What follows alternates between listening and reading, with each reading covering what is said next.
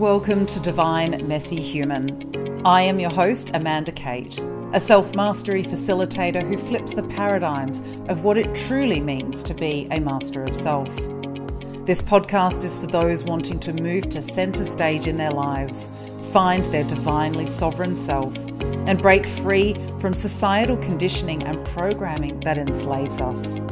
To truly embrace self-mastery, we need to have compassion for all that we are, connected to the divine, messy as F, and uniquely human. This is a space where we learn radical self-love and acceptance, remembering who we are as true beings of light. I am here to lead you as you explore the freedom and abundance that self-mastery leads to when we choose it consciously and deliberately in our daily life. Each week we will cover topics from the following areas: our body and physiology, energy systems, subconscious programming, parts and inner child work, our intuition, divine connection, and quantum ascension. I am so excited to have you on this journey with me. Listen in, get a cuppa, and enjoy. Welcome back, Divine Messy Humans. Today I wanted to talk to you about something that I am just realizing are three interconnected processes, and I don't know why I haven't really put them together before. I'd put together the fact that the dark night of the soul is our awakening journey. It is how we get started on this path. But what I've just realized is the heroine's journey is also that awakening journey. And often that heroine's journey is the dark night of the soul. It is that part where we really start to question who and what we are in this world. And recognizing that these three pathways are so intimately interconnected has put a lot of things together for me and just given me a whole heap of clarity around where my clients are, where I have been in the past, and I'm sure will give me, insights into my future and my direction going forward as those next challenges arrive. But what happens in those journeys, the awakening process, the dark night of the soul, and the heroine's journey, all sort of start with this questioning. Is this all there is? Why do I feel so confused, overwhelmed, or stuck? I've been living life by the playbook that I've been given. It's like I've been ticking all these boxes. I've been doing all the things I should do for a successful life to gain notoriety, success, acceptance, love, whatever it is that we've been striving for. And often what we've been doing is living to that patriarchal model of what the world expects from us. And this isn't about gender difference, as I always say. This is the archetypal journeys. And the patriarchal system is about power over. It is about comparison and competition. It is very much that wounded masculine aspect. Now, we all have the divine feminine and divine masculine, and the wounded feminine and wounded masculine. The more that we can bring our own perfect balance together, the better off we are, because we start to recognize our patterns and be able to move into the choice of how to behave differently to get different results. And I think the awakening, the dark night of the soul, and the heroine's journey all take us on that path. What happens often is in that confusion, that overwhelm, that stuckness, the constantly feeling like we're chasing our tails and getting nowhere, feeling the imposter syndrome. Imposter syndrome is spoken about so much out there, and I'll probably do a podcast episode on it in the future, because imposter syndrome is not your problem. The problem is the belief systems that drive the imposter syndrome. And this all ties into this life that we have been sold that we should be living, that is actually not our life. And what we do in our subconscious mind, because we're always looking outside ourselves for the answers, we end up betraying our own values. We end up betraying our ideas, our true wants, our true needs, and our true desires. those things that really resonate deeply within our heart that we desire in this world, we brush aside because it's not socially acceptable, or it's not what we've been told we should want, or it's not what the people that we have been trained to be are supposed to do. So all of this conditioning, all of these beliefs, all of this external influence presses down on us. Now, the beauty of this is in that pressing down, in that creation of pressure, all of a sudden we start to crack open. And this is where I often say to people, in the healing journey, the questions are the more important part. The more questions we ask, we don't always get more answers, but what we do is we get better questions and more questions. And those questions then take us further down that healing road. When I tend to get answers, I actually start to question the answers these days, because I don't believe anything is set in stone. There is always a new layer to uncover. There is always a new process to become awake to. Because the fact is, with our conditioning, we've been swimming in the water since before we were conscious of even being in water. And this is that awakening process, that dark night of the soul, the heroine's journey, is awakening to the fact that, hang on, I've been conditioned. Which bits of me are conditioning? Which bits of me are other people's belief systems? Which bits of me are other people's expectations? Which bits of me have been so molded and shaped by other people that I don't know who I am anymore? And what for me feels true? And this is that journey inside that we really need to go on this healing journey, is to be able to go inside. The whole idea of starting to question everything is to wake up from sleepwalking through our life, wake up from being on autopilot, wake up from making the choices that everybody else has told us that we should be making to be successful. And in that process, we start to put up boundaries. We start to move into less people pleasing. We start to stop performing, stop being who everybody expects us to be, that they've trained us to be. And we really start to live for ourselves rather than living for other people. And that ruffles feathers. I'm not going to lie. I've lost a lot of people on my journey. Some I've really had to grieve, and other people I've chosen to move away from because they're not on the same path as me. And that's okay. It doesn't really matter, but it's really important to recognize that when you've had no boundaries and you go and put boundaries in, when you stop living for everybody else and you start living for yourself, it does ruffle feathers.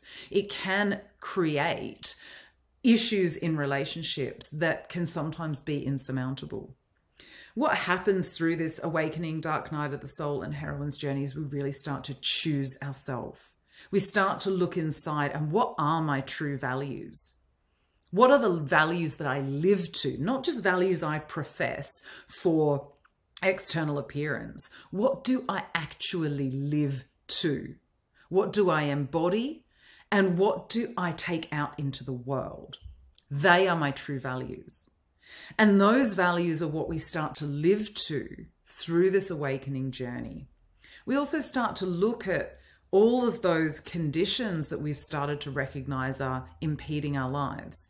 We try them back on. Does this fit me? Is this what I want to do? Is this who I want to be? Is this how I want to be in the world? Is this how I want to behave? Is this the kind of partner I want to be? Is this the kind of mother I want to be? Is this the daughter I want to be? You know, all of these questions come up, and what we have to do is try them all on for size. Does this still fit? I used an analogy with one of my clients the other day. Some of her belief systems were like trying to squeeze into her t-shirt from when she was 3 years old.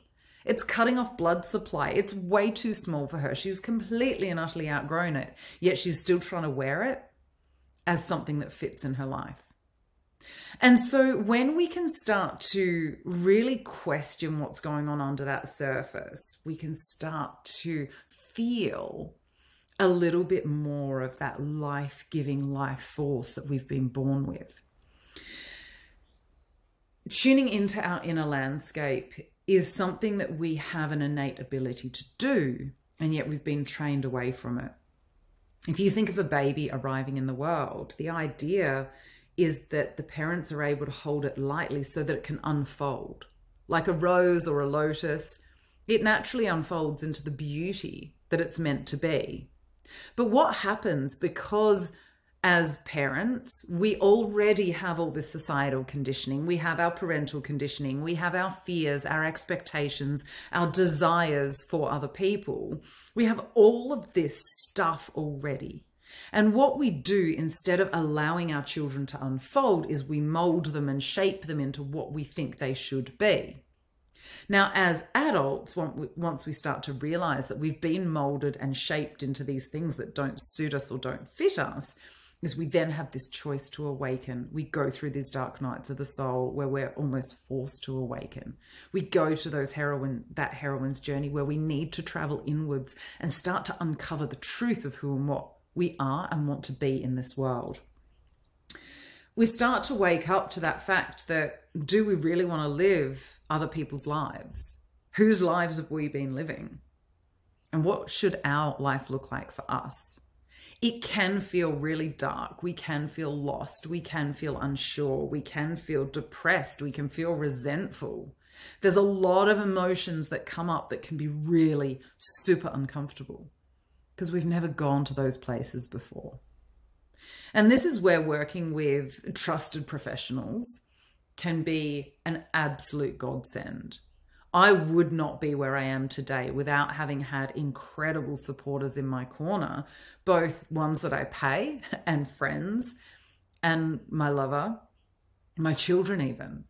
People who are supporting me along this journey to believe in me when I haven't been able to see the road in front of me, when I haven't believed in myself. They've still seen that light inside me. And having those cheerleaders has helped me get through then that next dark night of the soul, that next level of awakening, that next heroine's journey.